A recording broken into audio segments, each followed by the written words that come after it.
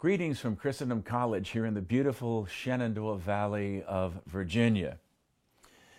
You know, philosophy, understood as the love of wisdom, as an academic discipline, has a very important sapiential role to play in any good Catholic liberal arts program.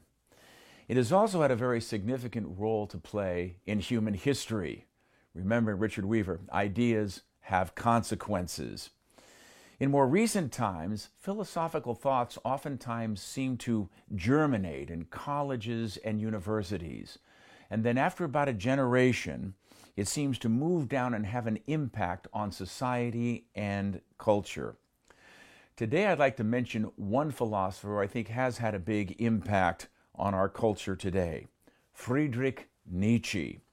He was a 19th century German philosopher who had an incredible influence on Jean-Paul Sartre, but also on Sigmund Freud and Heidegger, and I think we would have to say also, I believe, had a great impact on what I'm now calling our current culture of chaos. Nietzsche actually ended his life in an asylum, but it was his goal to turn everything upside down with boldness and what he thought was courage.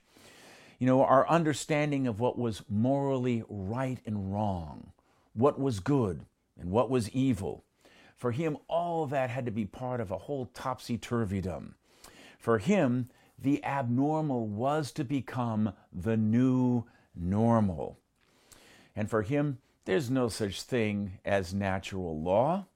There's no such thing as common sense, or what we used to call common sense. There was no such thing as decency. All of that had to be thrown out. And of course, Christianity was a major corruption of culture. Christianity had to be done away with as well.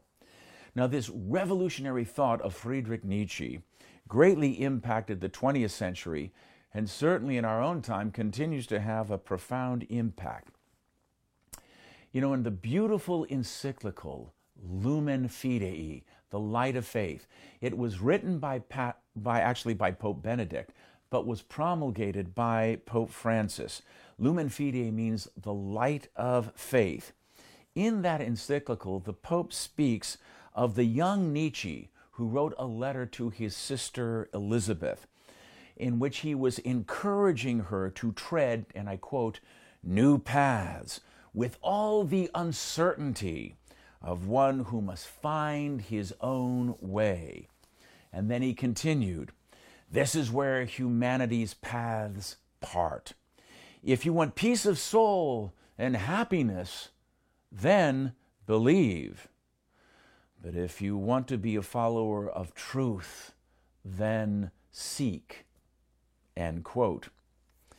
Now, the Holy Father observes that Nietzsche, in his critique of Christianity, really what he's asserting here is that belief is incompatible with seeking, with the quest for truth. And so faith becomes associated in Nietzsche's mind, and oftentimes in our modern mind as well, with darkness. Faith has an absence of light. It's like a leap in the dark. Or it's at best, it's like a blind emotion. Or simply, for some at our time, it's sort of a warm, fuzzy, but a subjective pseudo-light. That's not what it really is. It's an objective, and it is a shared life, because it leads to the common good and understanding of our common humanity, which points out the way.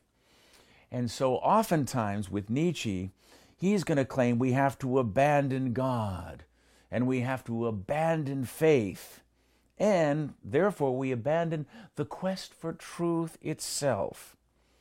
But as the Pope observes in this beautiful encyclical I encourage you to read, without faith, light and truth, those lesser lights become dimmed.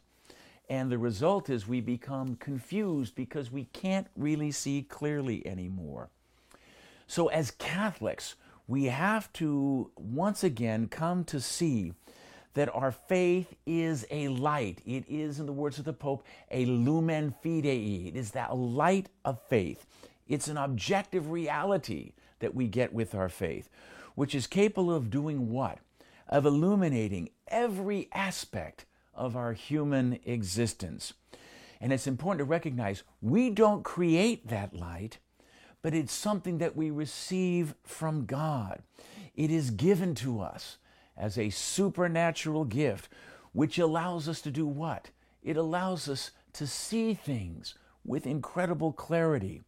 It allows us to grasp the purpose of our life and to gaze at the vast horizon of reality which is set before every human being. And it is that faith which leads us out of darkness, which leads us out of chaos and out of gloom. Unlike Nietzsche and our culture of chaos, faith does not close our minds, but rather opens them and gives us a discerning intellect. It opens our minds, giving us that discerning intellect and the freedom that comes with living in the light of faith. And the real light of our Catholic faith, when it is lived and it is grasped fully, shines more brightly in our current darkness and can help move our wounded brothers and sisters into that healing ray of that great light of faith. So let us as Catholics try in this current time to live our faith joyfully and boldly for the sake of all those whom God in His mercy places in our lives. May God bless you all.